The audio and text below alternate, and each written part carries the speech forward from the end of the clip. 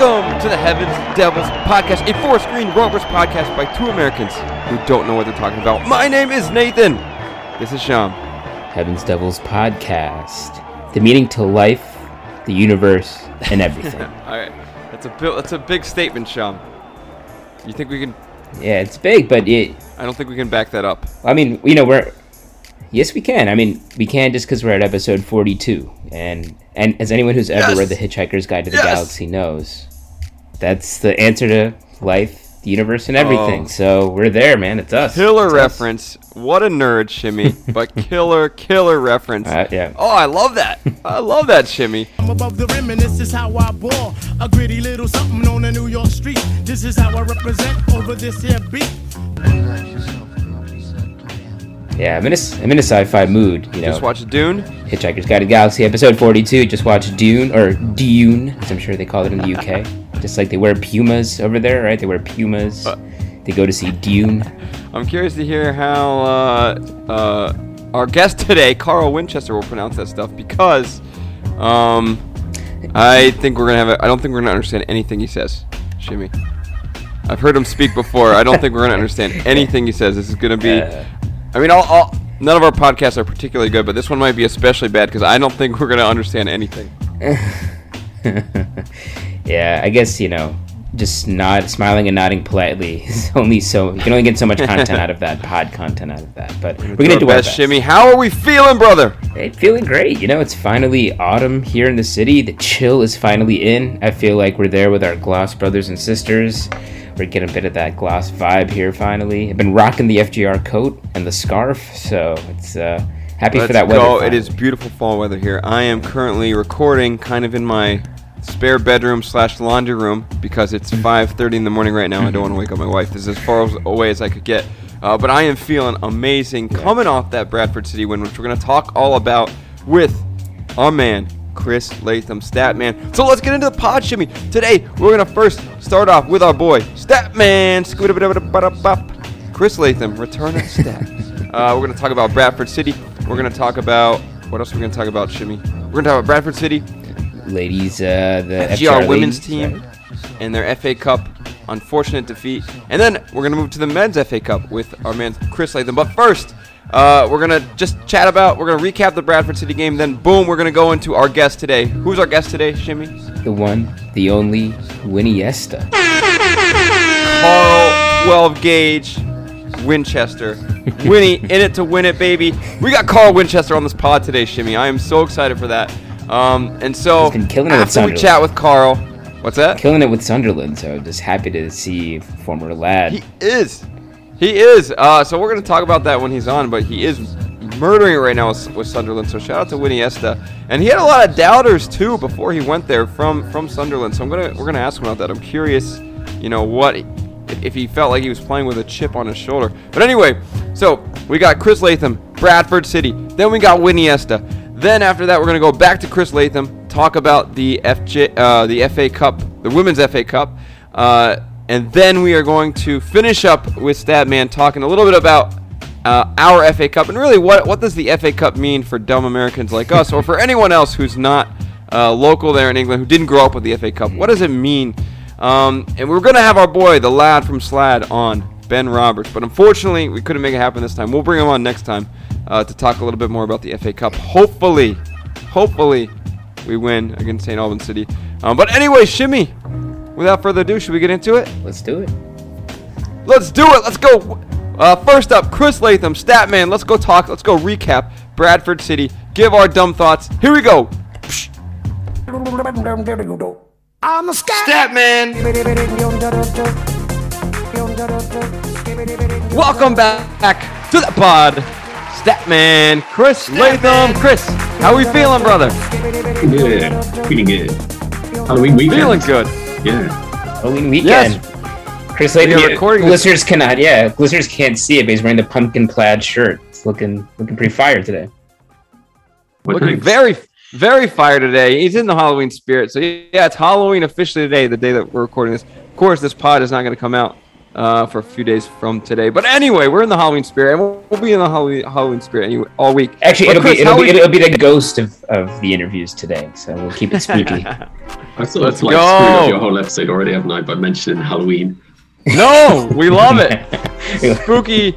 This is going to be a spooky season episode, spooky episode. We should have had Ibu Adams on this episode. Anyway, yeah, so this is the spooky season with Spooky Statman. Spooky Statman. So, Statman, first we want to ask you about a little bit about Saturday. Here's kind of the rundown. We want to talk a little bit about the match on Saturday against Bradford City. We want to talk a little bit about the women's match, the FA Cup match, and then want to talk about the men's FA Cup match coming up next Sunday. And then any stats. We are always open to stats. Any stats you got, throw them at us. So first, just to recap the Bradford City game. A quick little recap in case you didn't see it. Luke McGee was wearing a hat, old school, Steve Perrin style. First half, 11th minute. Andy grabbed some Halloween candy, Cook, header from a corner, put Bradford in the lead.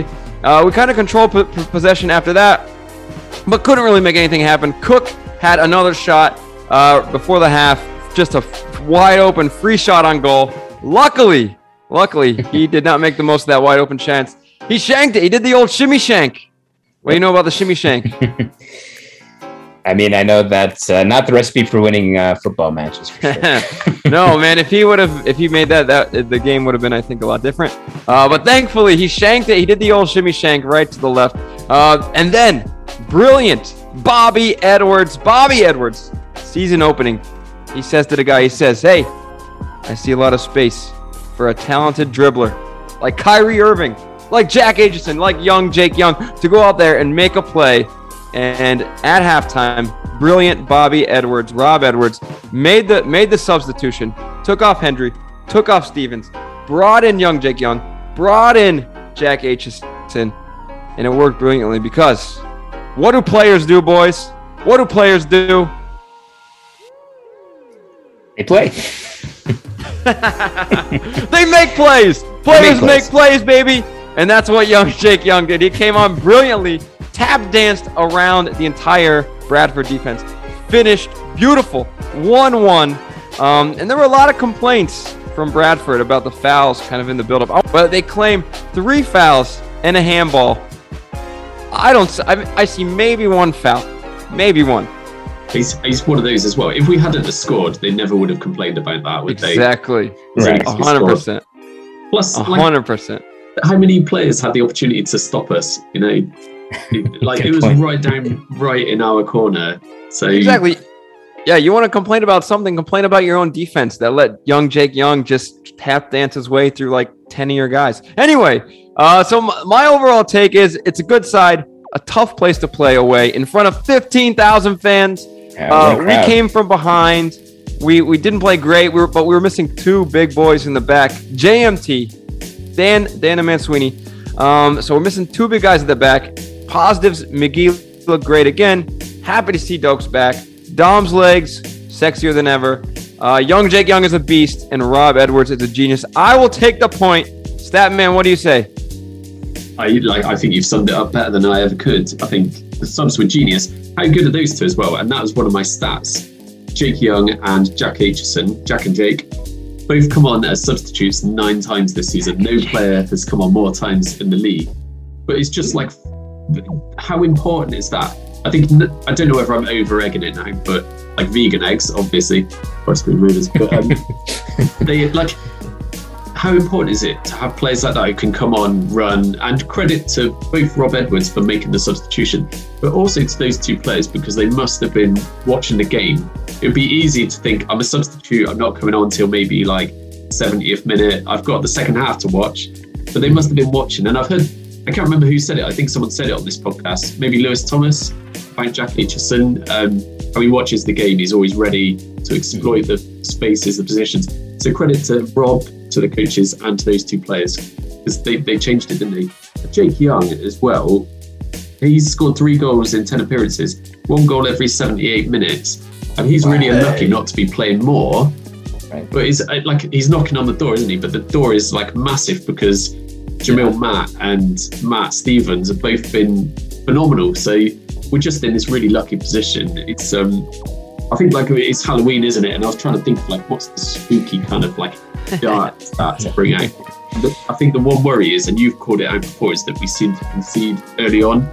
Yeah. And if you look at the goals, like goals across the season, the only period of 15 minutes that we've lost overall is the first 15 minutes. Scored 2 in that time, conceded 4, and we conceded again yesterday inside that 15. So that's like probably the area, isn't it, to kind of sharpen up on. But it's difficult when you lose players like JMT, who's been really good. So like overall, I think you're right. You take the point. They're a good team, big crowd, big stadium, handled it well. Still unbeaten away from home. Still top of the table. It's all good. It's all good, baby. You mentioned a lot of things there that I wanted to like follow up on. First, Jake Young. Yeah, I was thinking that too. Like, do you think he gets more playing time moving forward? Should he start moving forward? So difficult, isn't it? In my head, I think, yeah, he should start more. He deserves it. But then if I try and take someone out, it's kind of like, who do you take out? Because there's like the number 10, but Ebu Adams has kind of made that his own in a way. Right. Kind of put it off him for a bit and did really well there as well. There's just so many good players. It's hard. It's hard to, even though they're doing really well, and Jake Young has kind of got this incredible goal return per minutes played. How do you fit him in? How do you take someone else out? It's difficult. It's a headache for Rob.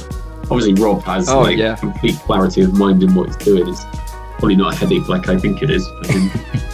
But yeah, from the outside looking in, it is such a good problem to have, right? Like it is. You have so many players that are performing so well. You know, who stays in, who goes out.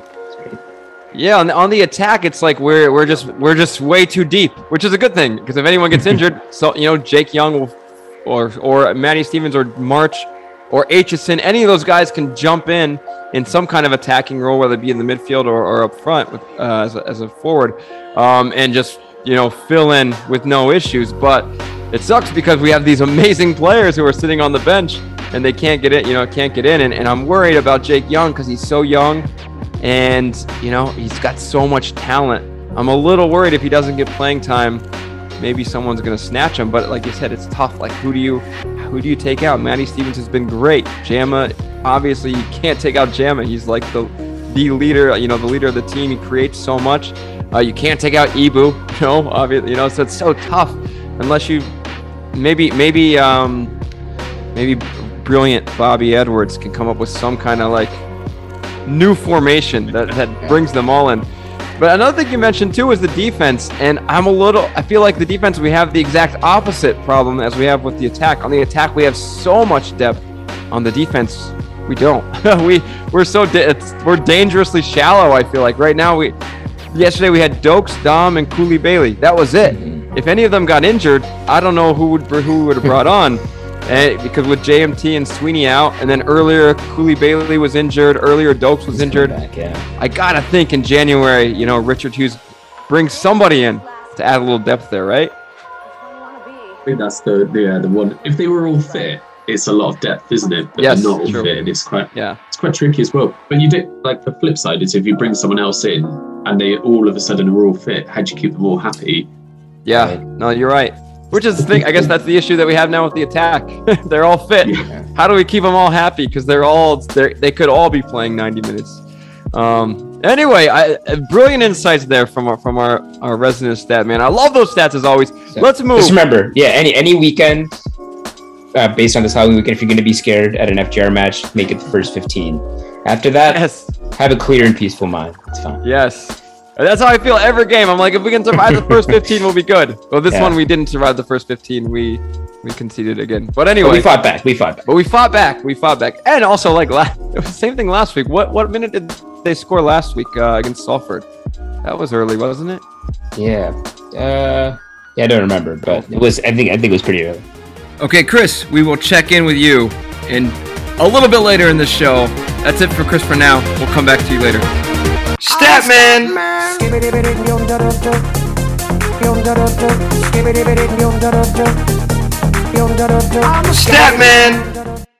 Statman! Bradford City! 1-1 draw. Yep, sorry. No. infectious. It is, and so is Statman. So is every conversation we have them is so great, man. We just I feel like I learn a little bit extra about the FGR supporters community just having, just talk to the man. It's awesome.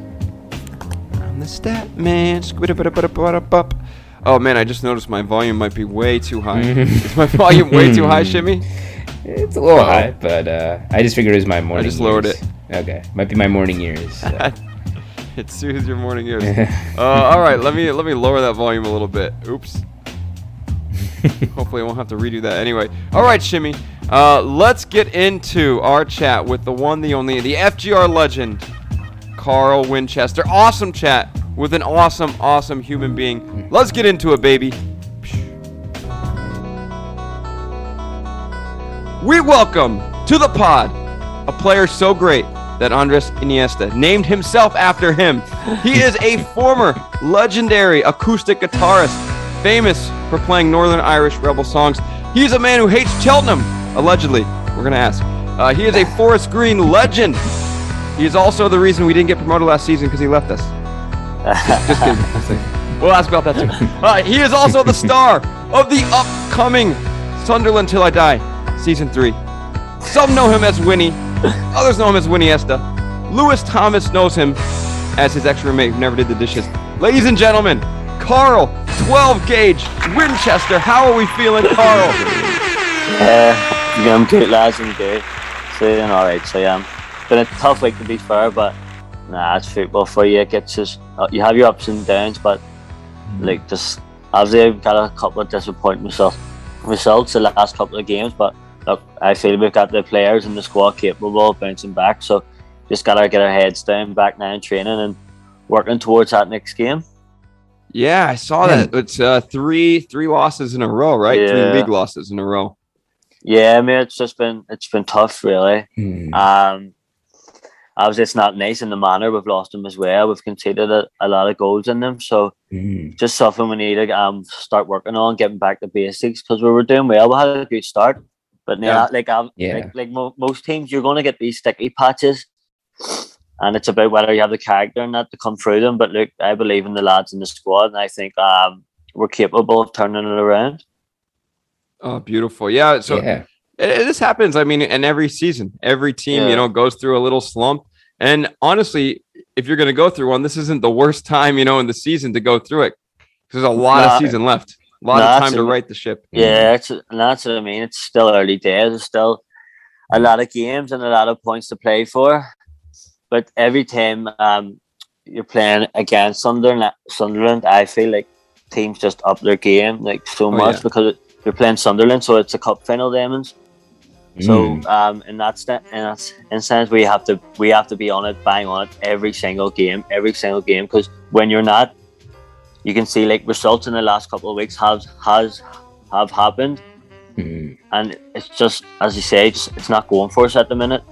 But we know, as players, we're not trying, because no one doesn't want to try. It's just if silly decisions aren't going against us. It feels like at the minute, every time the other team go against us, they're going to score. So just one of them ones to feel like we just need to get back to basics, work hard, and then I believe, like I said, we've got the players capable of turning these results around. Yeah, and your attitude has gotten you to where you are today and had you performing so well at the start of the season.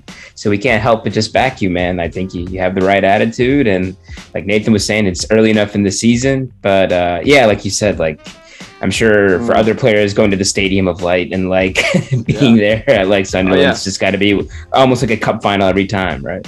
Yeah, of course. As you said, definitely about the attitude thing. If you don't have the right attitude, especially clubs like Sunderland, you get found out very quick, and you'll be at the door. So you will.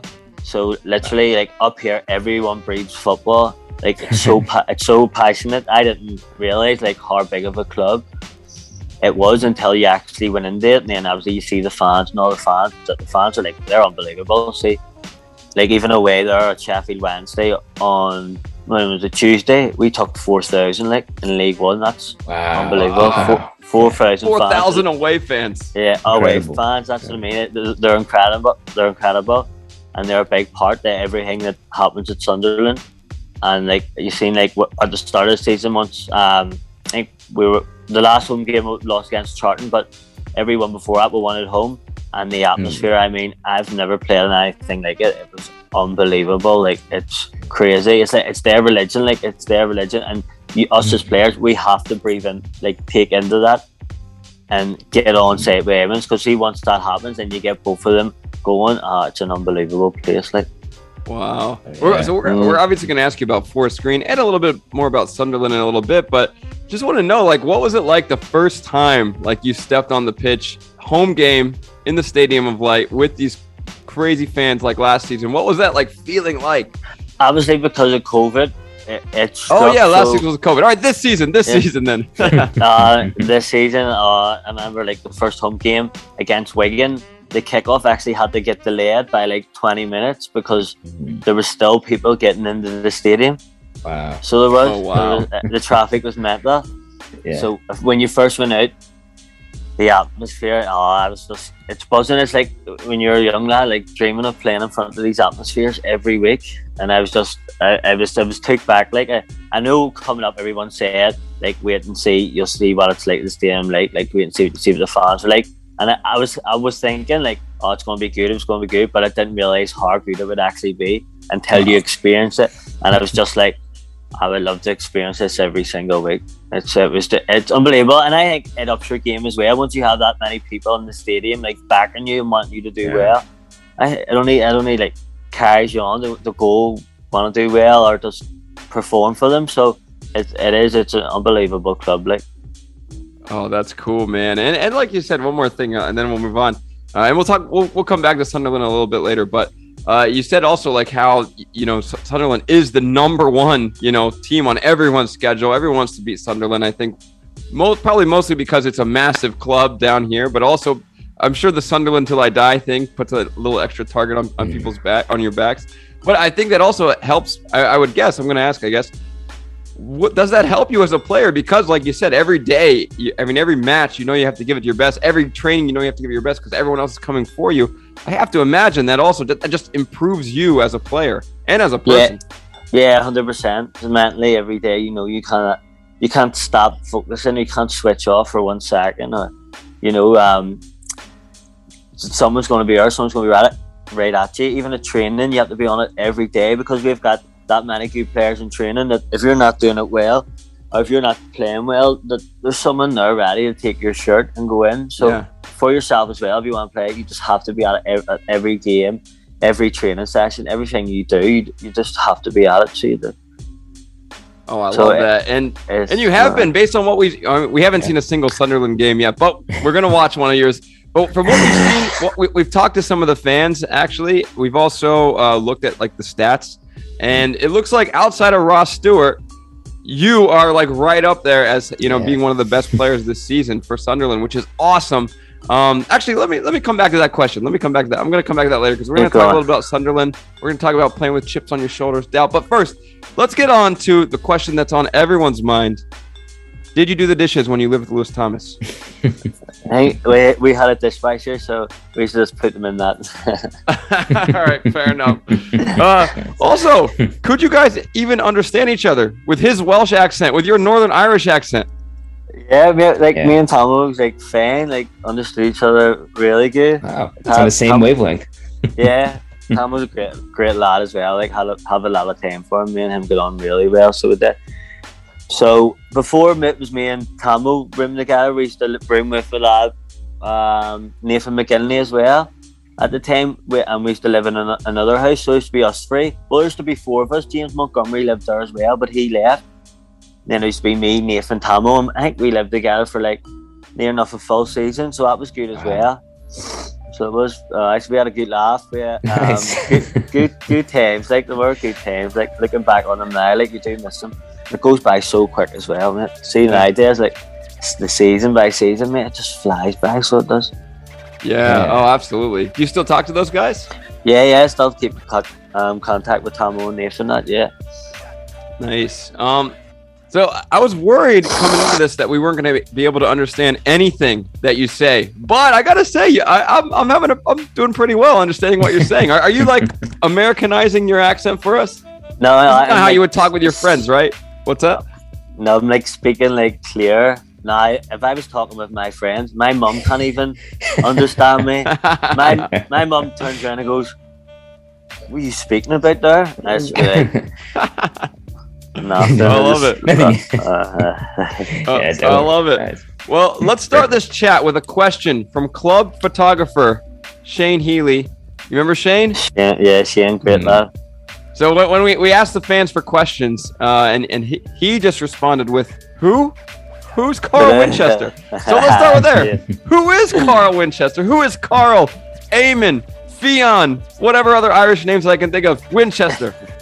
I'm just a normal lad from Belfast. Grew up Belfast, Beachmount area since I was a child, mate. Really.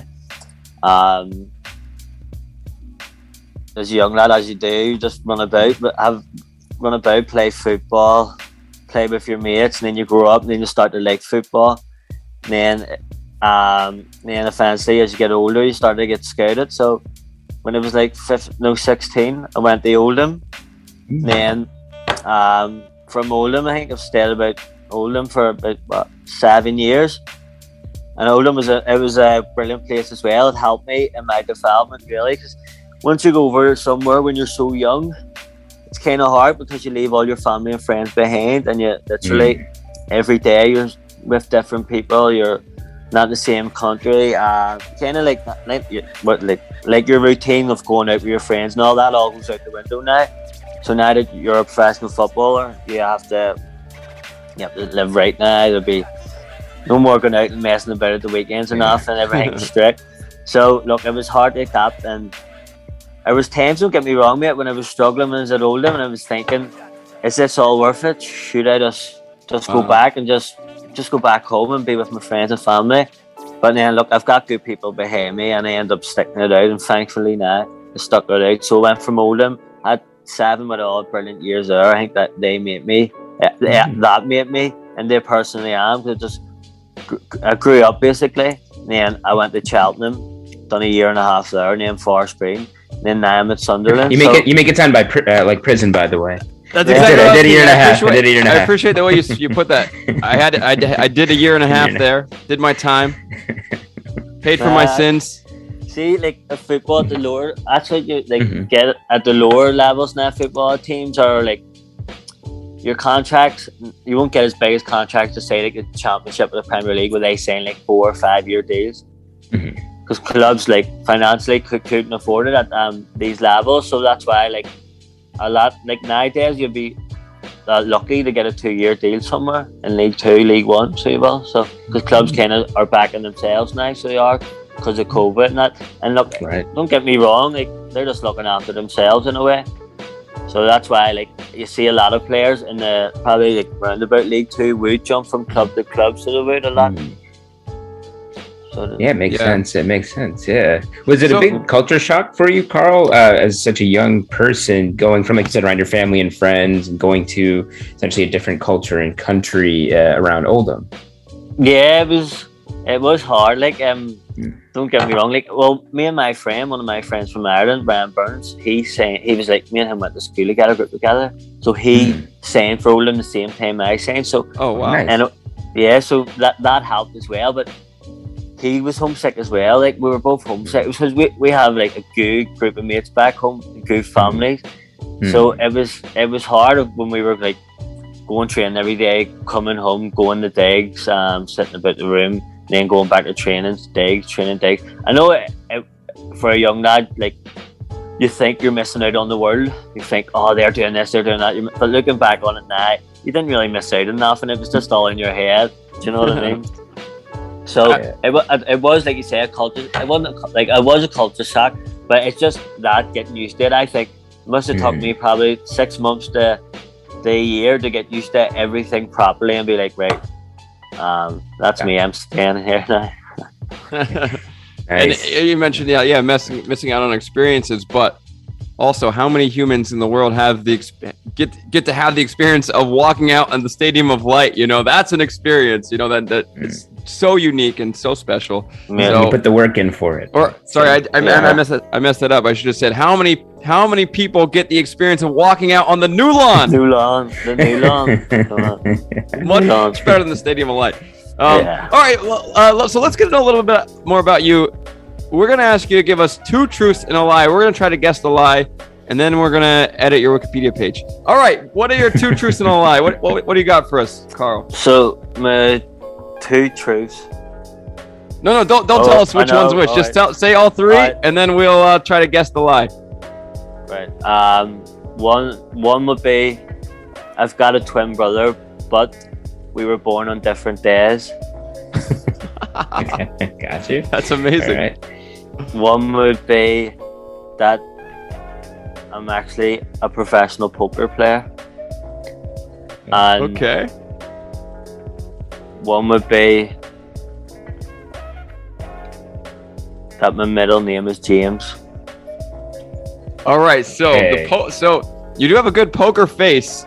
So I might have to believe that one. Yeah, I'm inclined to believe that too. Yeah, I think I've seen pictures of your brother on your Instagram, and he does look a lot like you. So I kind of believe that one. Yeah. And then wait, what was the last one? My middle name is James. Oh yeah, middle name is James. I think that's the lie because it's the most basic one. The other 2 are Yeah. crazy if true, but I think they might be true. You're an interesting man. Yeah. And also, in doing research, looking at your Wikipedia page, I'm pretty sure it didn't say Carl James Winchester on there. So I'm gonna go with James. What's your lie? What's the lie, Sean? What do you think? Don't tell us yet, Carl.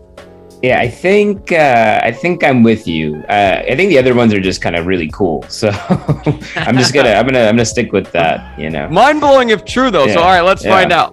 Yeah. What's So the which lie? was the lie? Yeah.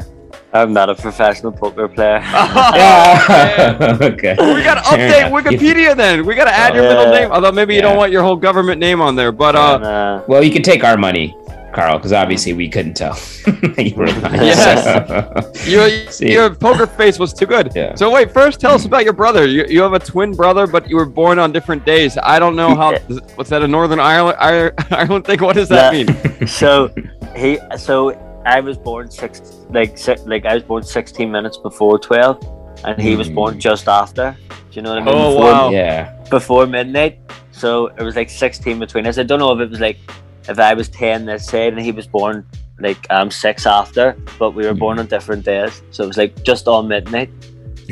That is so cool. That's so cool. That is Yeah. so cool. All right, Carl, can we put that on your Wikipedia page? Yeah, of course you can. Man. That is such a cool stat, man. Oh my god! But I can't believe they don't have Carl James. I don't know how Wikipedia or people know it, but they always put middle names on there, and I have no idea how they would know someone's middle name. But that's Mhm. why I thought it was the James thing. Do you play poker Yeah. though?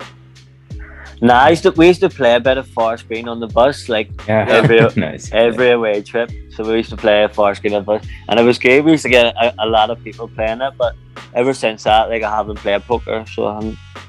Was there a real someone who would always be taking the pot on the bus?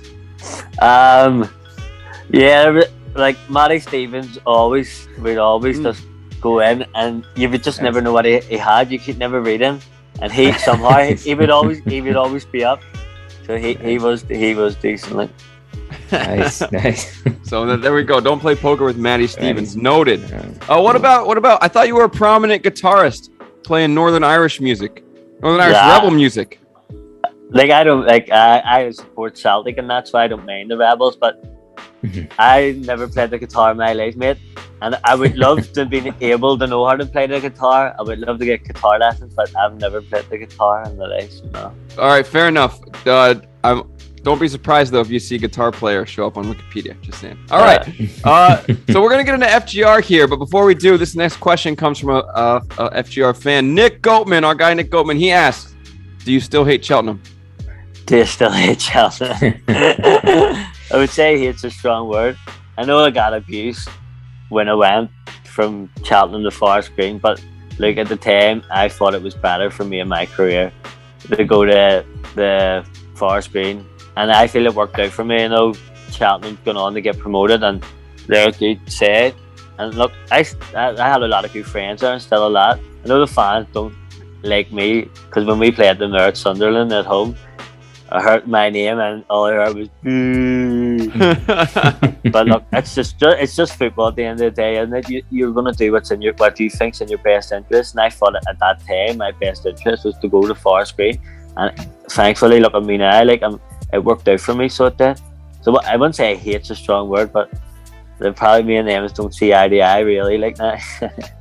All right, and I will note that our listeners can't see, but when the video comes out, you'll see some of this. But Carl is wearing a lime green little jacket here, not red. Look at that, rocking the Forest Green color. So I think that says it all. All right, I won't ask you the next 5 questions because Sean Baker says, "Do you hate Cheltenham?" Keelan Jones asks, "Do you hate Cheltenham?" Chris Latham asks, "Is it true you hate all Gloucestershire-based spa towns beginning with the letter C?" So we have a lot of questions about you hating Cheltenham. We also have a picture that someone sent in of you and a fan. I think it was actually Nick, and he asked you, like, "Do you hate Cheltenham?" And he claims that you confirmed it today. But I probably would have said it. So going back to FGR, now that that's confirmed, why did you choose FGR? Why did you feel like that was the right move at that time?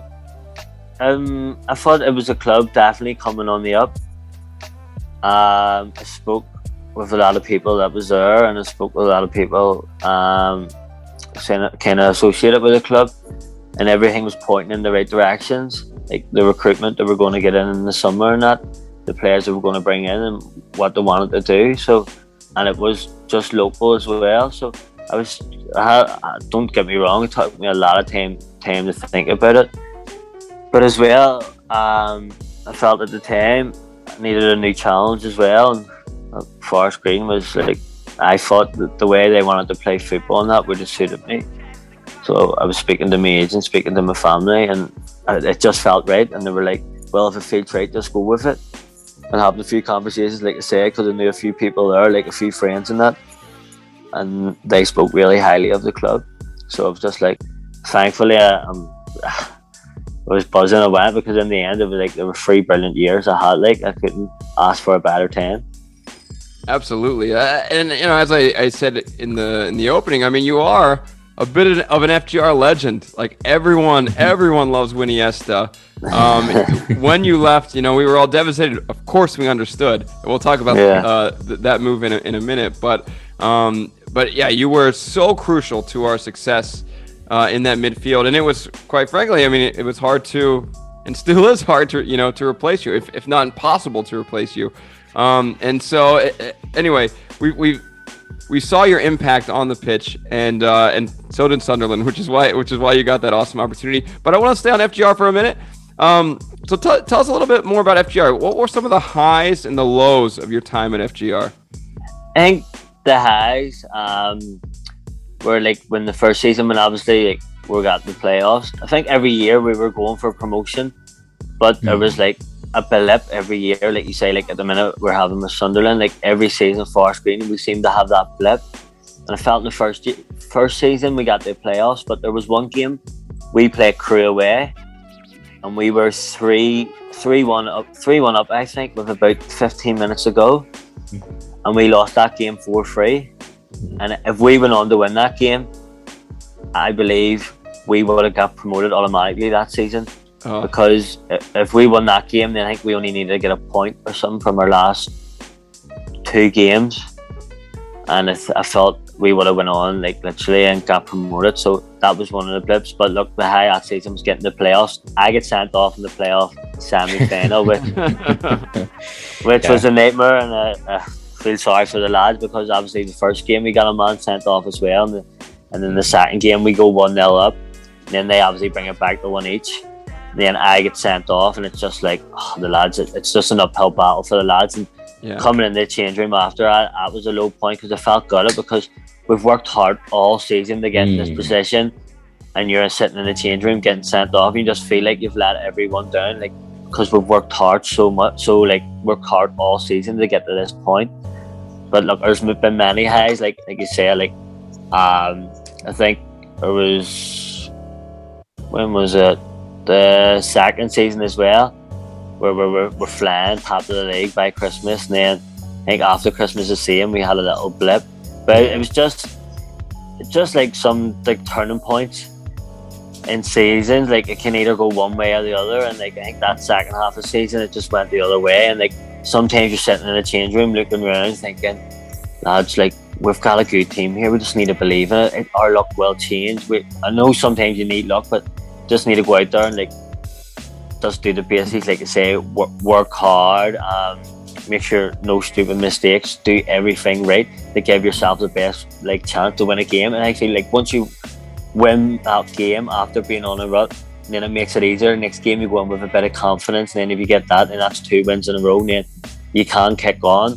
But it's just managing them moments in the season where you feel like stuff are creeping in, where you think, look lads, like if we don't like stop this or put this right, then it could end towards a slippery slope. But like I say, I've had a lot of good like memories of Forest Green, met a lot of brilliant people. Like it's a great club, like, and I would have faced any player. Like I still get players asking me now, like, what's Forest Green like? Like players looking to go, no, what's it like? And they always ask me about the Fegan side, and I say, look, it is it's a Fegan club, but look, the chairman, he wants you that if you're in his Forest Green, like if you're in his colours, if you're in the tracksuit training kit, everything he's paid, it will be Fegan, but that's not intentionally. You have to go Fegan. He doesn't make you Fegan. Like you can still eat what you want, but anyone that asks me about Forest Green, I would like advise them, look, if you get the chance to go experience it. It's a brilliant club with brilliant people, and I think they always do well. And you see a season, they're absolutely flying. Like, and I have no doubt that they'll do that, because it was coming. You can't keep knocking on the door every single season and not get promoted. Same like if you're in a relegation battle. If you're battling relegation every year, one year you are going to get relegated. And the Forest Green, since I've been there, like we've always been knocking on the door, and I'm just praying that this year that the lads can do it, because there's some great lads and great people there. Yeah, well, we know you'll be pumping your fist, during those matches that you can catch.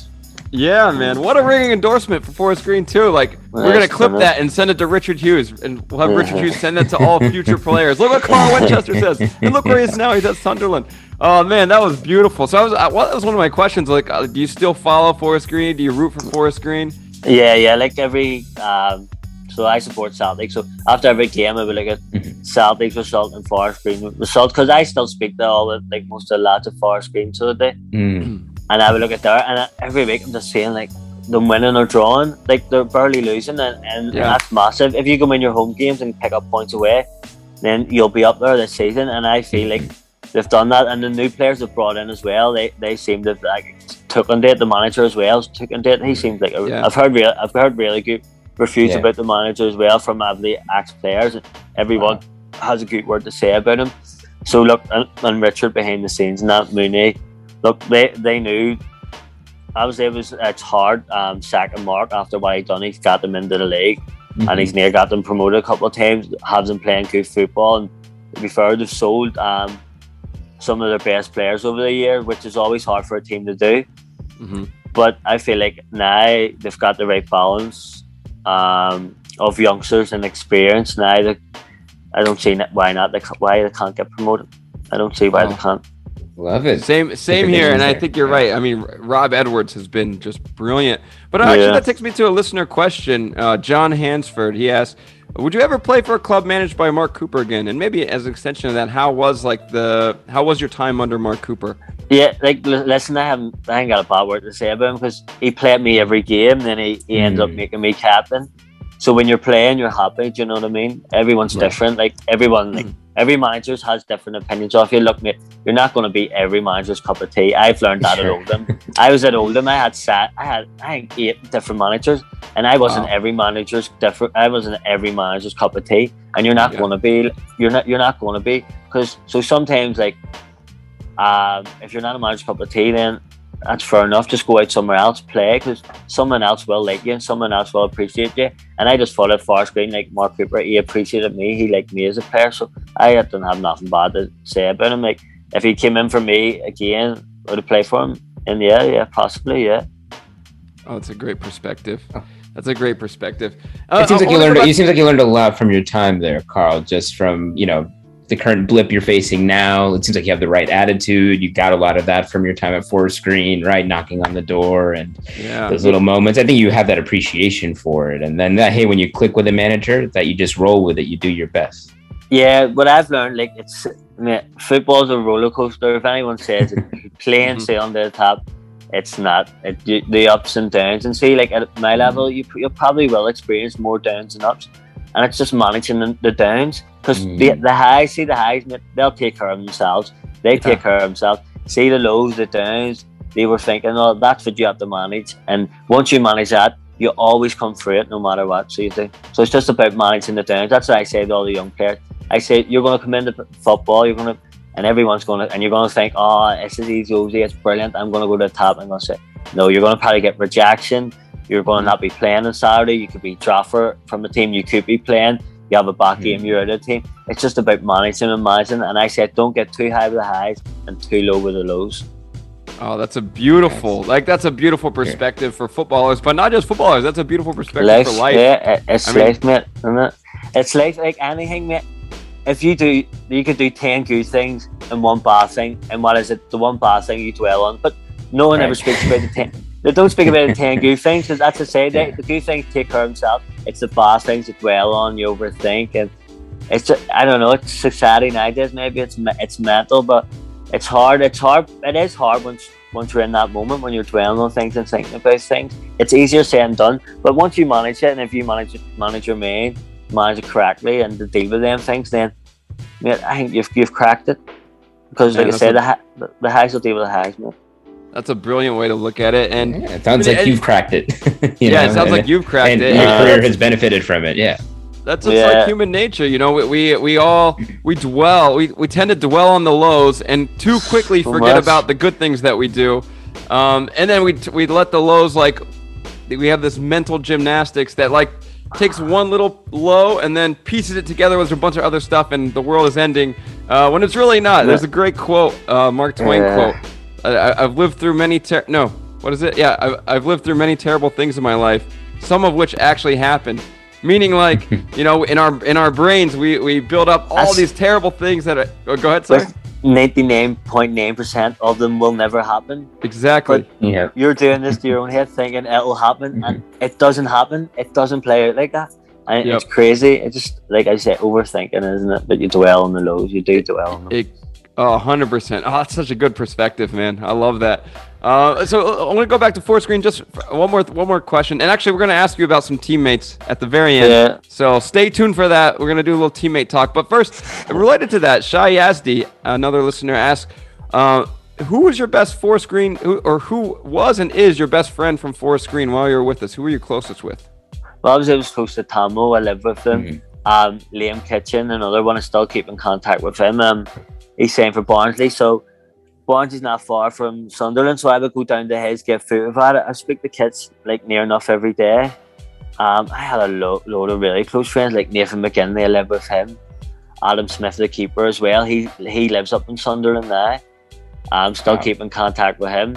Like, who else was there? It was Kevin Dawson. Really close. Gav Gunning, if you ever remember him.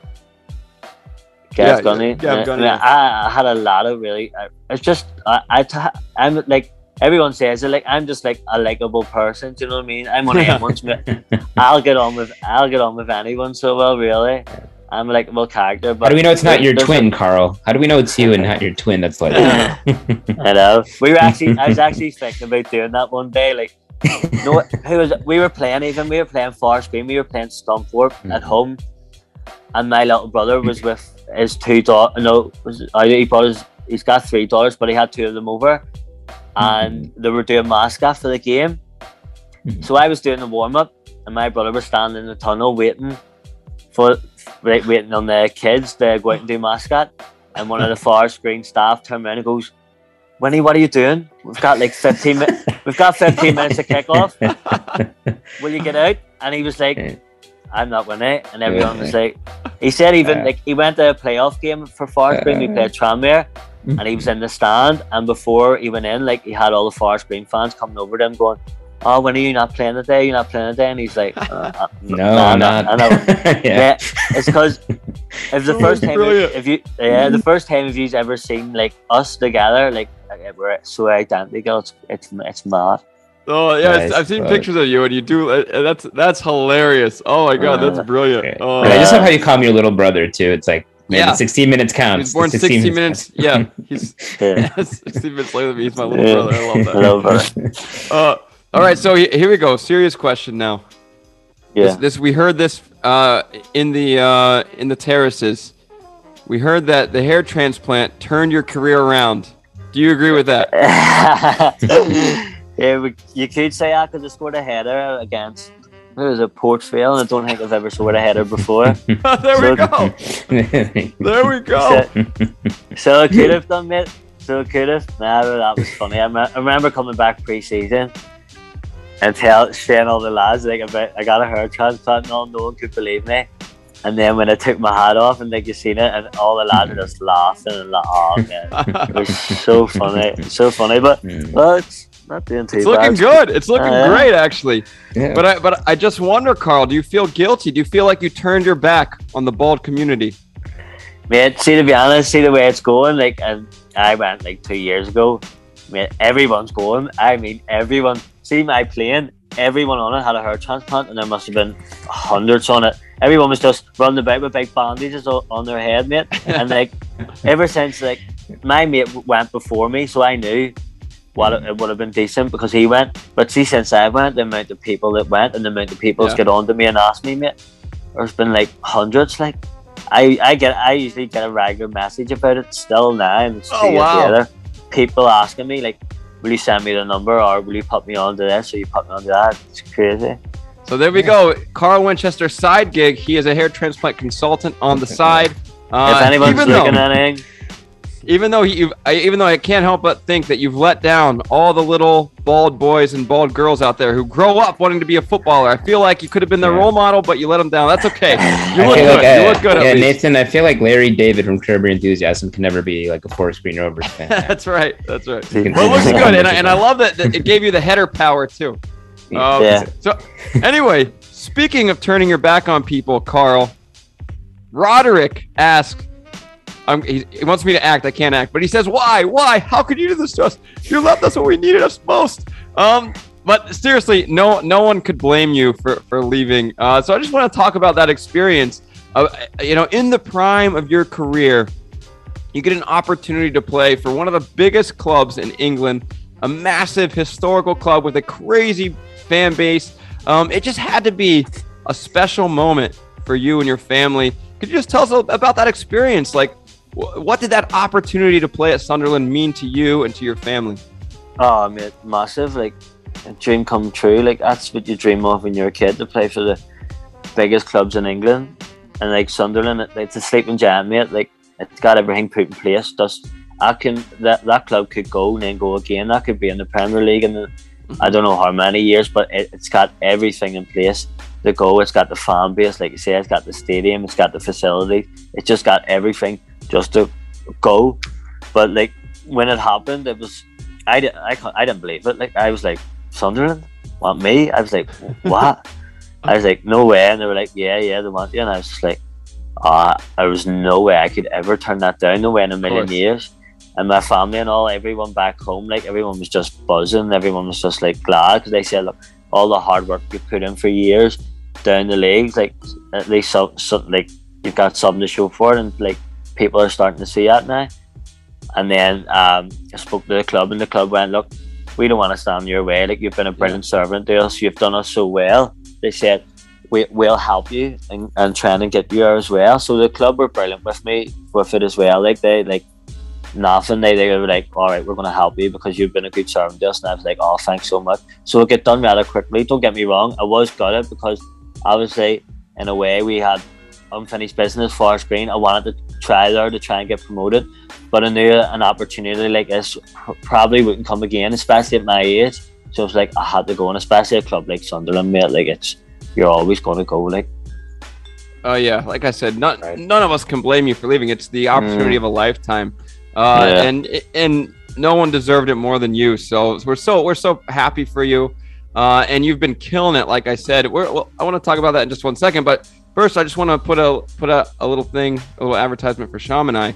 If you plan to make any moves in the future, Winnie Esta, and you need some agents, let us know, because we were Chris Stokes' agents. We're unauthorized by Chris, but nevertheless, we negotiated face to face with Dale Vince on Chris Stokes' behalf without his permission, and well, I guess it didn't work out because Chris Stokes is now in Scotland. But it was our first client. We'll learn from those mistakes or misstokes as Sham. Maybe we asked for too much, Sham. What were the terms of our negotiation? Yeah, I mean, I think having like every concession named after Chris Stokes at the home games was kind of a bold move on our part. But that's right. We wanted them to call the colas or the sodas in the stadium the Stoka-Cola. We tried to rebrand every food item in the concession. Yeah, the Chrissy vegan pies. Dale didn't go for it, but we learned from that mistake. So if you need agents, let us know. I will. You'll be first to know, mate.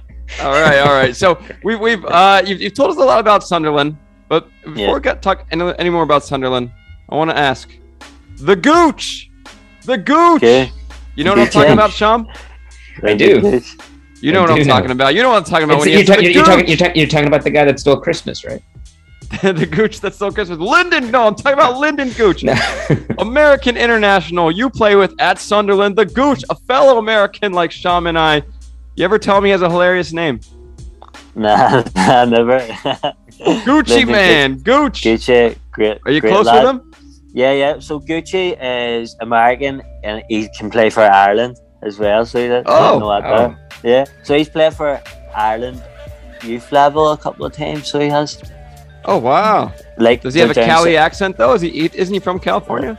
Yeah, he's from California. Yeah. He's got a Cali accent, so he does. But yeah, he's a great lad. So he has good lad. Gucci's been at Sunderland a long time. Like I think near 10 years he's been there. He came through the youth academy, so he has. So he's been at the club a long time now. But he's a great lad. So he is a really good lad.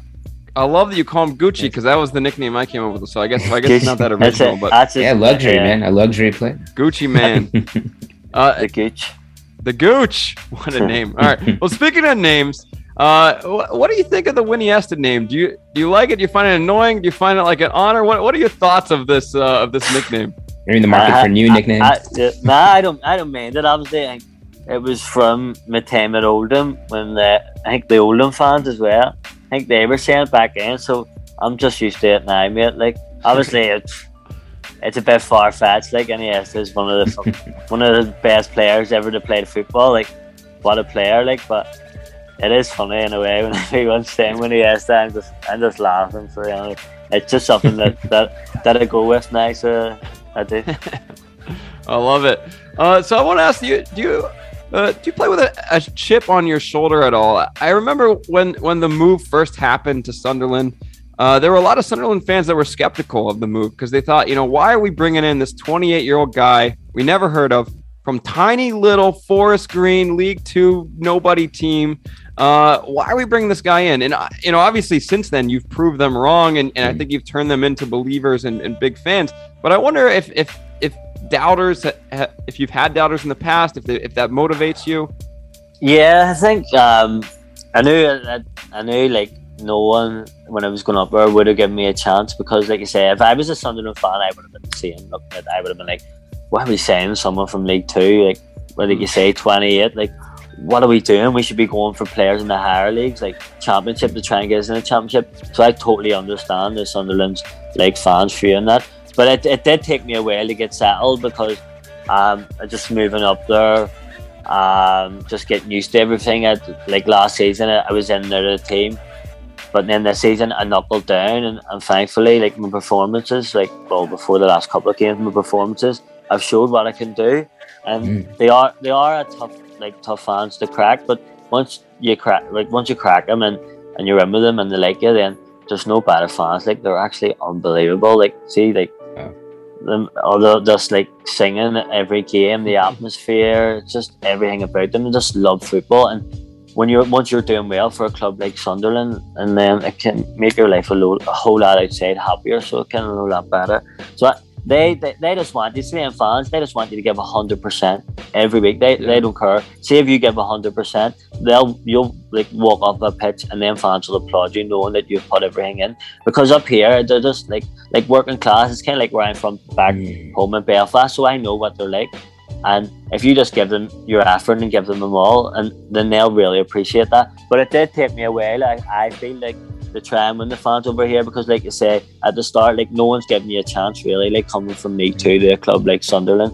But it's just about time, and once you get your chance, taking it and trying not to like read into things. Like if people are like trying to like come for you, or like just put that to the back of your head and say, look, you're a good player, you've been brought here for a reason, and you will get the chance to show them. And once you get the chance, you're just going to have to show them. And thankfully, like I say, the start of the season, I've been doing that.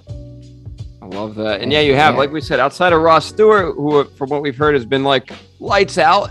Yeah, Carl Winchester is right up there as one of the best players of the season so far. And you've been playing at right back at Sunderland lately. How difficult, or how's that transition gone? Yeah. Obviously, we didn't sign a right back at the start of the season, and I haven't played there for years, like. But then the gaffer was speaking to the gaffer, I was like, well, will you play her in a couple of friendlies? And I was like, yeah, of course. Like, and I played there, and I actually done well. And then he just kept on. He kept playing me, and I kept doing well. And then from that there, he's just stuck me there, and I haven't changed. But I'm enjoying it. As long as I'm playing for like a club like Sunderland, and you're playing week in, week out, then I'm happy. I'm happy to play anywhere, and I'll adapt to anything. So yeah, so it's just one of them things that we didn't sign a right back, and the manager said, look, you're comfortable with the player, and I said, yeah, of course. And then I've just been there ever since. Yeah, you've even got Tomo's backup gloves, I'm sure, somewhere in the training bag, right? Just in case they have pitching in goal. They need you in goal. Well, Tomo told you his secrets, how to stop penalties. I love it. So Maddie from Scotland asks, is there going to be a Sunderland Till I Die season 3? Unfortunately not, mate. They've stopped that now, so there was season 1, season 2, because I remember watching them, like, yeah, obviously a couple of years later you're signing for them, you're like, whoa, because that gives you a good insight of the club and like what's happening in the fan base and all, and it is like, until like you watch that, you don't realise as well how big of a club it is. It's huge. But I think they've stopped all that now, so unfortunately there's not going to be a season 3. Do you see any of the fans that were like interviewed? Have you met any of them or seen any of them that were a big part of the series? Yeah. Well, I haven't, like, last time I watched it was years ago, but yeah, there you get the, like, once obviously playing, you do get to recognise fans and familiar faces, and you do see a lot of them. Like, you see there's thousands of them, mate, to be honest, absolutely thousands.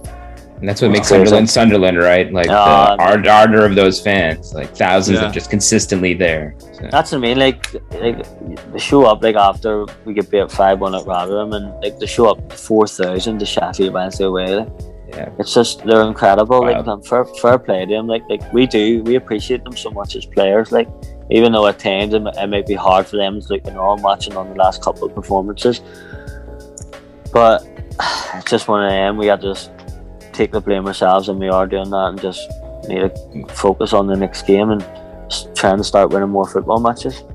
And you are going to lead them to the promised land. I'm confident. Sean's confident. You've turned us into Sunderland fans here. So we just have a couple more questions, some personal questions, and then we're going to go to a Forest Green Rovers teammate talk, and then we'll wrap it up. So this comes from Lee Pitts. Our guy Lee Pitts, he asked, how do you feel about having a pub named after you in Shaun of the Dead? Have you seen Shaun of the Dead? I've seen Shaun of the Dead, but it was years ago. And I think there's been a couple of funny photos. Like, my mates send me sometimes when, like, if I score a goal and it'd be a picture of me standing with a pint, and it'd be like my face crapped onto someone on Shaun of the Dead, and I'd be at the bar, the Winchester, and it'd be me sitting there having a pint. So it's funny in a way. Like, love it. That once something happens, like the bar will be like, there'll be pictures of the bar, and there'll be a picture of me in it, like having a drink. It is kind of funny. I love that. We have another question here. This is from our stat man, Chris Latham. He says, what do you call chips on a bread roll? I have no idea what that means, but maybe you do. Chip buddy. Chip what? I don't even know what Butter. chips on a Chip bread butter. roll is, but chip buddy. Chip Chip butter, butter. yeah. I guess is that French fries on a sandwich for Yeah, us Americans? yeah. But it's I have like a no idea what buttered that means. sandwich, right? Yeah. Yeah. Oh, so I love it. Yeah, chip butter. Chip- Or buddy. just a chip sandwich. Belfast. Chip sandwich. Man, I need one of those. That sounds amazing. And that's vegan friendly. Let's go. We should get those at the new lawn. All right, Carl. In July, I think you can confirm this, but I think in July you welcomed Willow Winchester to the world. How has fatherhood changed you, Carl? Yeah, it's mad. Like you grew up a lot faster than you think. Yeah. It's just like, it's incredible. You can't explain it until it actually happens to you. I know a lot of people were saying like it's the best thing ever to happen to you, but you're thinking that yeah. But when it actually happens to you, it's unbelievable. Like she just gets bigger and bigger every day, and just like credit to my girlfriend as well. Like they're actually back in Ireland at the minute, so they are. They're going to be coming back in next week, so they are. So she's in Ireland at the minute. She was getting her little injections yesterday. Okay. But yeah, so it's hard like when they go back and being away, but yeah, it changes you for the best, like, because now everything's just about your family. Everything's like, I just say you do like something bad happens or something's not going well, then you can just come home and like they kind of give you that bit of like lift. So they do the baby and that. So it's been brilliant, mate. It's been unreal. Oh, that's beautiful. Man, congratulations. That's beautiful. Yeah, that's So- awesome. Thank you. Yeah, I guess that's kind of how you maybe manage some of these lows in football, Yeah. like the three losses. You come home, you see Willow, and you're like, this is what really matters in life. You know? Yeah, of course. Big That's time, man. beautiful. She was born on what? Was it July 20th? Yeah. It's funny. That's my anniversary. So my wedding anniversary. So Is I'm it? gonna send Willow a little birthday message every July 20th if I remember. I'm gonna remember. It's my anniversary. I should remember. I hope I don't forget. I hope I don't forget my anniversary. That is. Anyway, that you got a tatted arm sleeve, Winnie Esta. It's beautiful. Yeah. I wish Sham and I don't think we have the guts to do that. If we did, it would make us look a lot cooler than we actually are. What is your most meaningful tattoo? There's a portrait on it of my best friend. It's probably actually when they're like a sad thing now. There's a portrait of my best friend who passed away 4 years ago in 2017. So it's like a memory sleeve for him. So the tattoo has a lot of meaning behind it. That's why I got it done. So he passed away like 4 years ago. So he did. So I thought I'd get a memory sleeve, a memory of him. So everything on it is just for him. So it is. Oh, that's beautiful, man. That's a Wow. beautiful way to honor your friend, man. Oh, that's So it awesome, is, man. Is that's that why I also say- something that you use as a reminder and motivation for you Sure. when you're in the day, or is it just kind of like something like the process of going through and getting the tattoo was the most meaningful? Yeah, I think it's that there. Like every day, I would just look at it and it just helped me get through the day. Because don't get me wrong, I do get some down days about it, think about what happened. And that's when I go back to that was the time at Cheltenham when I went through a bit of a bad time, and that's when I knew I needed to move. That's when I knew I just needed out of like the move from Cheltenham and a new challenge. But like just looking at it every day, the meaning of it, and I know he'll be watching me every day, looking down over me, and that's just a reminder that he's doing that. So it is. Oh, that's beautiful, man. Love That's it. beautiful. Love And a reminder of the transient nature of life, you know. We Yeah. have no idea when our, which day is going to be our last day. Nah, exactly. gotta mate. Appreciate your loved ones. Appreciate the ones that are there for you, right? Exactly. You have to. That's what I learned as well through that experience. Like you just, as I say, appreciate your loved ones and just enjoy every minute, isn't it? I know it's easier said than done, but you do have to enjoy life as well. Yeah. Absolutely. 100%, man. That's good perspective, and that's beautiful, man. Yeah. So we got just a couple more questions, and then we'll wrap up here. So second to last question before we get to teammate talk. So you have a long career ahead of you still. You're 28 years young, in the prime of your career. But what does life after football look like for you? What are some other passions that you might want to explore someday when you're 45 and you finally retire? Mate, I don't know. I'm thinking about doing my coaching badges. Nice. So yeah, I was thinking about that, but I literally don't know. I was actually speaking to my girlfriend the other day about it. I was like, I need something in place for after football because I don't know what I want. Some days I'm thinking I want to do a barbering course. Sometimes I'm thinking I want to go and do it. I want to go and be a plumber, or do I want to go and work a building site, or do I want to go and be a personal trainer? Man, there's so many things go through my mind every day. What am I going to do after football? But I don't know. Like I was actually speaking to someone, and he was like, "Why don't you like go and like for a week, like on the off season, go and experience something and things? Like go and do a course for a week and go there for a week, just to get that experience and see what you like."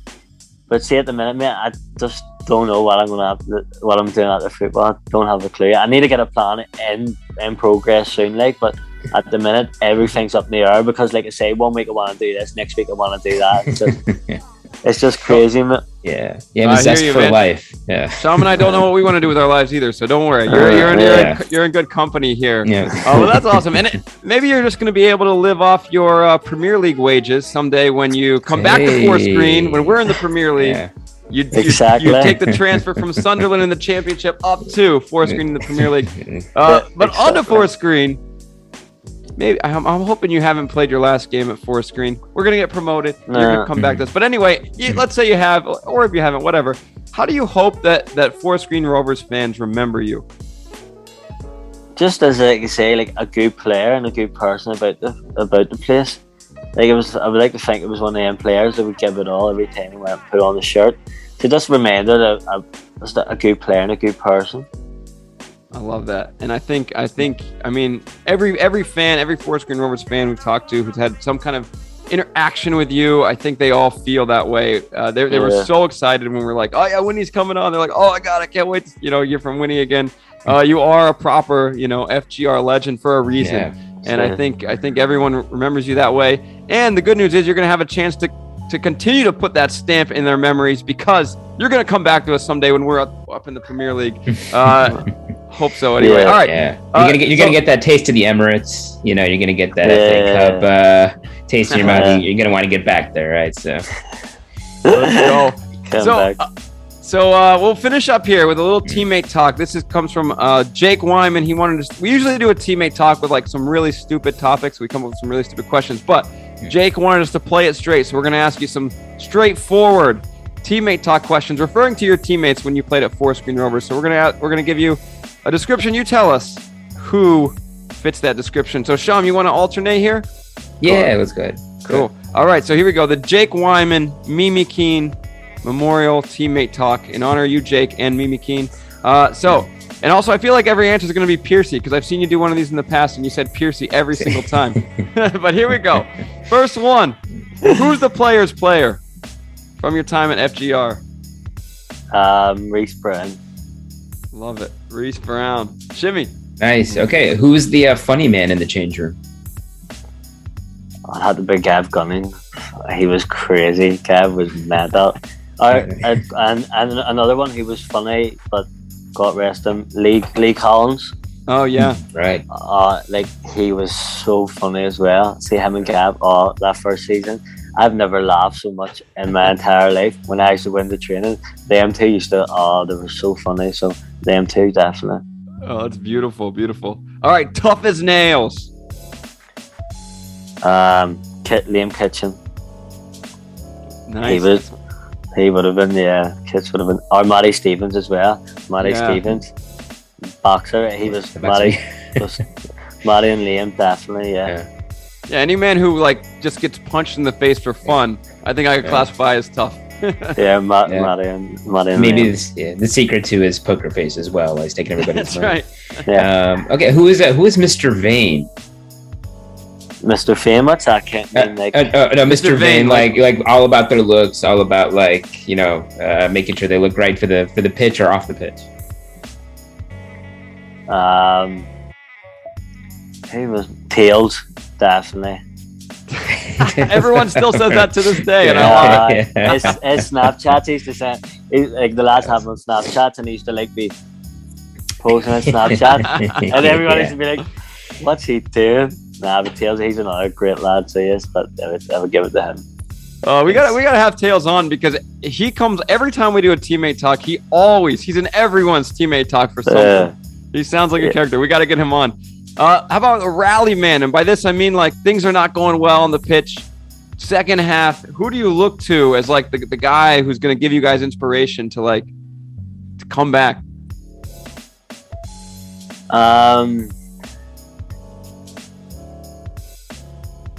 It would have been my first year. It would have been definitely Gavin, Callow. They would have definitely got everyone in because they were like most experienced. Even like you had Ruben Reid, Lloyd James. There was a lot of experience in that there group. Whereas like my second year, you had Joseph Mills. He would have got the lads, try to get the lads going, catch as well. Then you probably include myself in that as well in the second year when So there's a lot of people there. It is like because it's a young team as well. A lot of the squad look up to you as well because obviously like my last season was captain, so a lot of them probably would have looked to me to get the lads going as well. So it would have. Yeah, that's what I was gonna say. That's a tough one probably for you to answer because I feel like you are the answer to that, and I think most or maybe all players would agree. Yeah. All right, Sean. I think that's also why like FGR was always kind of challenging and towards the top because you had multiple people who could, rally everybody. Yeah, definitely. Yeah. So who do you, in your time, who do you think was the grumpiest? Maybe after a tough training session or a difficult result, who's the grumpiest? Or maybe just somebody who stubbed their toe and was not good the rest of the day. That first season, I called Theo Archibald. Okay. He like in training, mate. He could lose his head. Like I don't know how many times.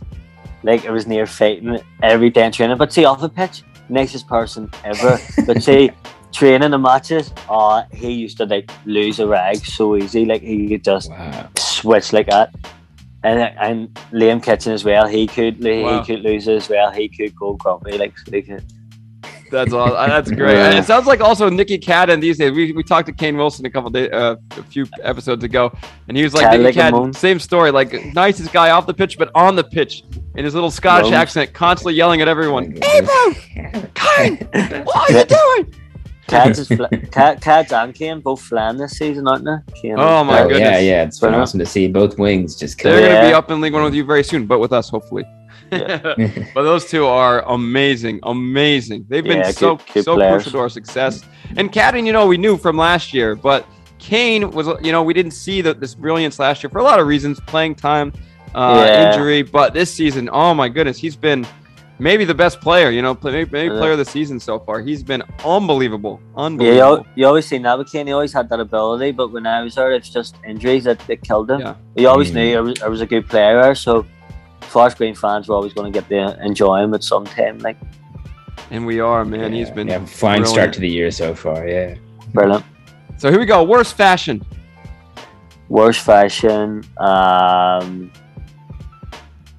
had terrible gear?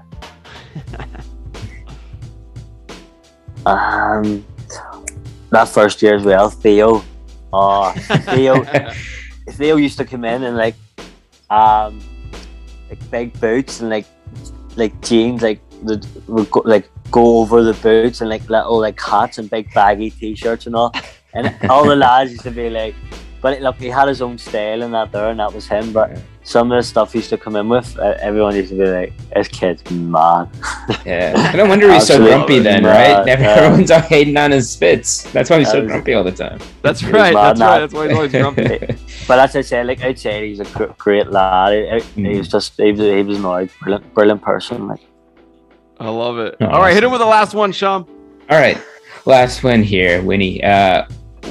Who is the last one that would be on the bus at an away day? So who's just kind of taking forever in the shower, hanging around the stands at an away ground, and just making it to the bus as it's pulling away? So he'd be late. I'm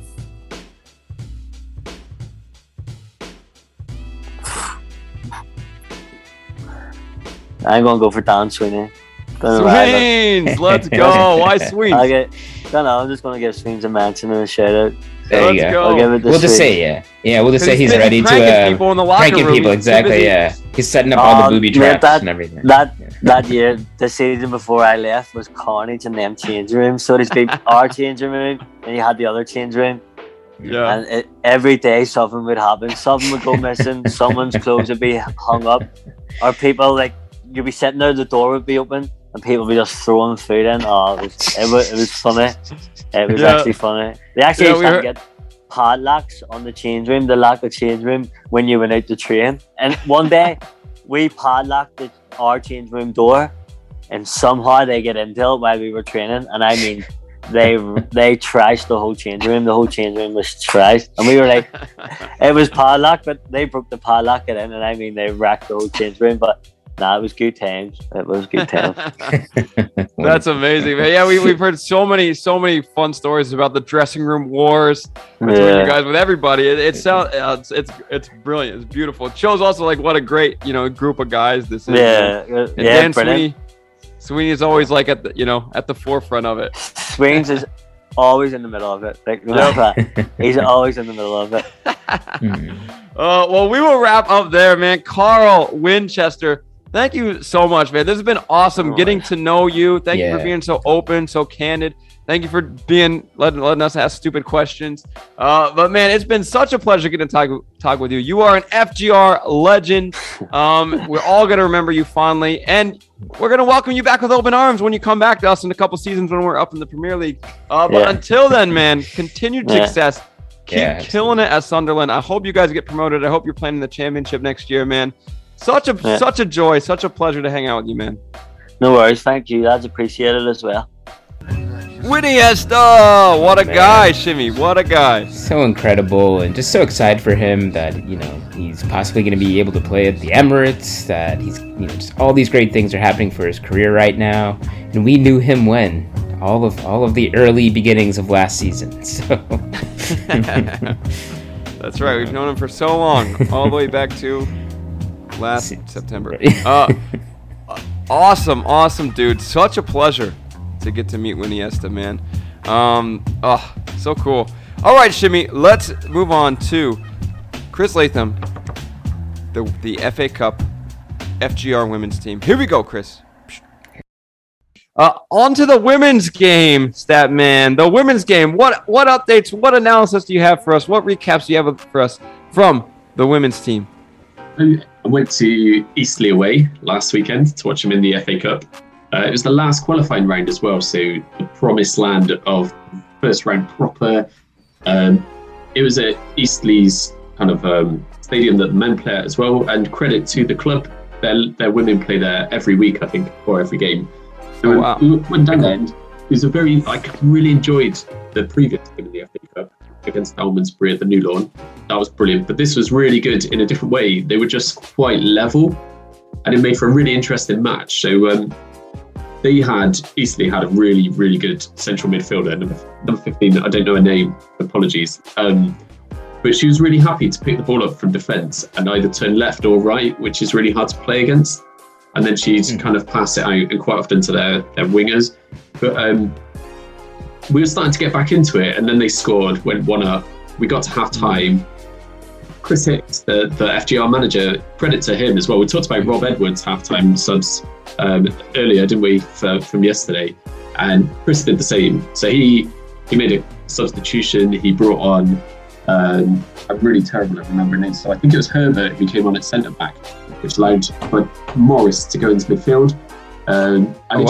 We just got on top of the midfielder who was causing us problems.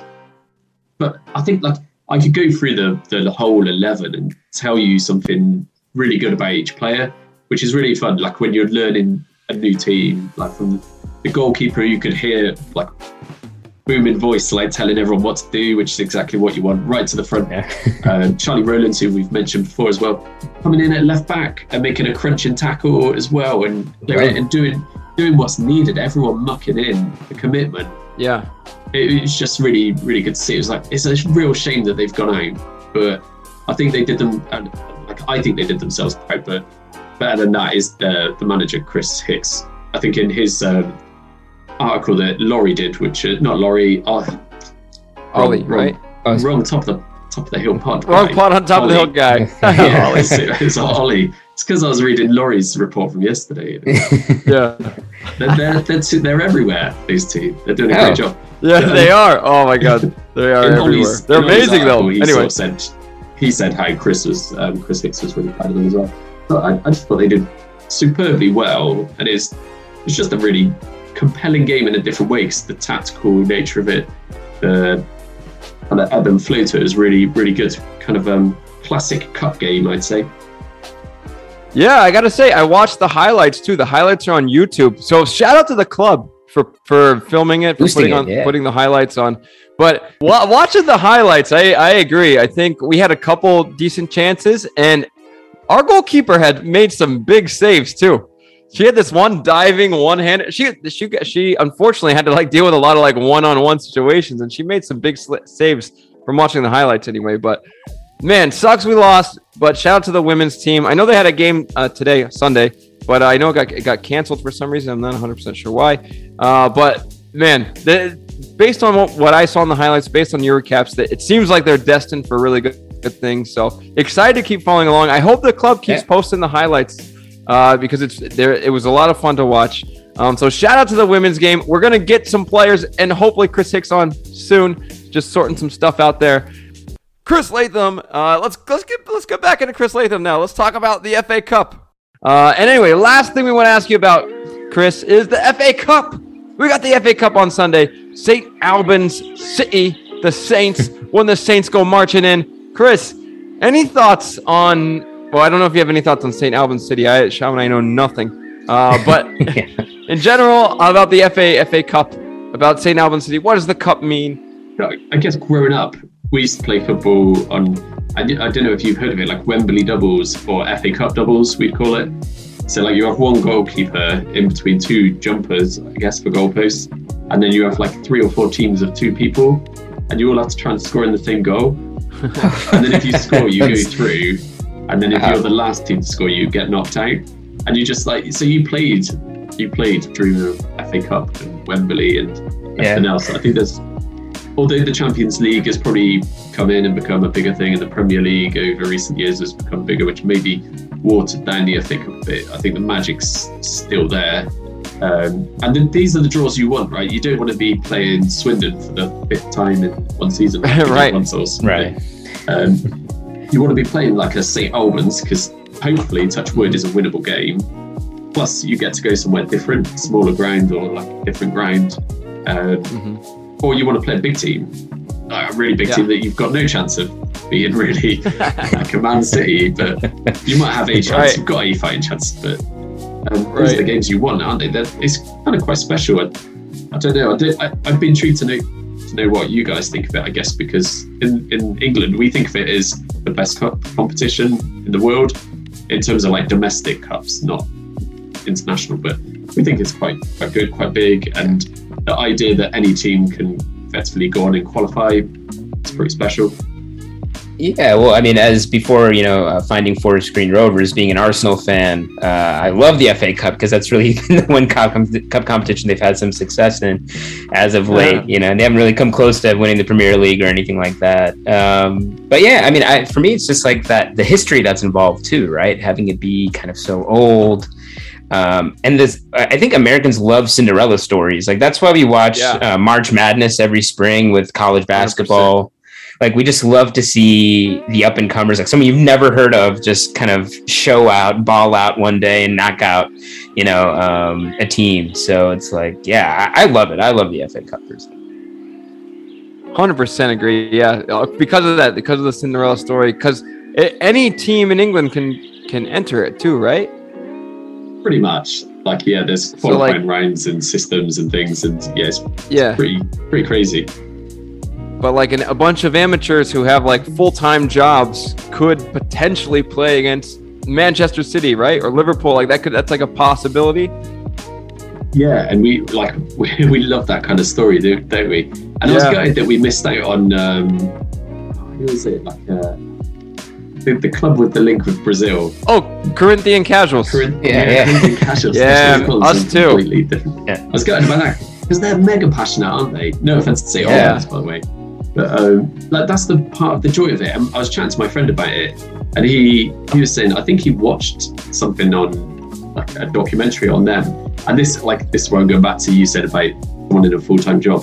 They had guys who were like, I think their top striker at the time, they went over for a pre-season friendly in Brazil, was a plumber, and it was like they were mobbing him. Oh wow! They were kind of like, and that's what we love over here is those people who are doing full-time jobs. It's relatable. It's kind of like me and you and other people, and then they get to the FA Cup first round proper, and then score a goal in the 90th minute or something that puts them through to the next round, and all of a sudden it's by this guy called Andy, whoever, who's an electrician by trade, just scored, and there's just something really incredible about that, isn't there? And that's what's in part of the enjoyment of it, I guess. 100%. Well, and I have to say, I'm a little disappointed we aren't playing Corinthians Casuals, because just to play a team called the Casuals, like I know we're the Forest Green Rovers, there are teams like Bolton Wanderers, so you think okay that just means traveling, but when you play a team called the Casuals, it just makes me think that it's just pure loitering, and that makes me think like that's the inspiration behind all these names. We're not wandering to a place, we're just wandering around, we're just roving around, we're just casual. I love it. But maybe next time. I love it. Well, Statman, Chris, thank you so much. As always a pleasure to catch up with you. Our friend Chris Latham, the Statman, our official correspondent too for the women's team. Let's go, Chris Latham. Happy Halloween to you, good sir. Halloween, Chris. Thanks. Halloween. All right, cheers, Chris. Shimmy, shimmy, shimmy. All right, let's close out here, Shimmy. What a chat we had with Winnie Esta. What a nice little chat with Statman as well. How are we feeling after all that, Shimmy? Just both great guys, man. I mean, love to see the grassroots support that Chris Latham, the Statman, is bringing to the FGR community, and just, man, so great to get an insight into Winnie Esta, someone we got to see perform really well and whose career has taken off, but just such a cool dude. You see from his maturity why he's so successful where he is, right? Why he is where he is right now. Yeah. 100%, man. All right, Shimmy, let's close out there, brother. Let's do it. We got St. Albans on FA Cup match on Sunday. We're gonna crush them. Yes. 3-0. Don Bernard. What do you got, Shimmy? Yeah, I'm with you this time. We'll go the Don Bernard hat trick. Why not? And then typically, I don't know if Don Bernard would play in the FA Cup match, but we have no defenders to play, so he's probably going to have to. Yeah. But anyway, 3-0 to the Forest Green Rovers. Let's get out of here, Shimmy. Really quick, Shimmy, there's no match until November 20th, but we'll be back next week also with, I believe, Luke McGee. So send in your questions for Luke McGee. In the meantime, our amazing goalkeeper. But let's get out of here, Shimmy. Up the Vegan Rovers, baby. Up the Vegan Rovers, we are FGR. We gotta praise Dale. Praise Dale. Praise his name, brother. All right, thank you so much for listening. We will see you next time. Thanks, everybody. Bye.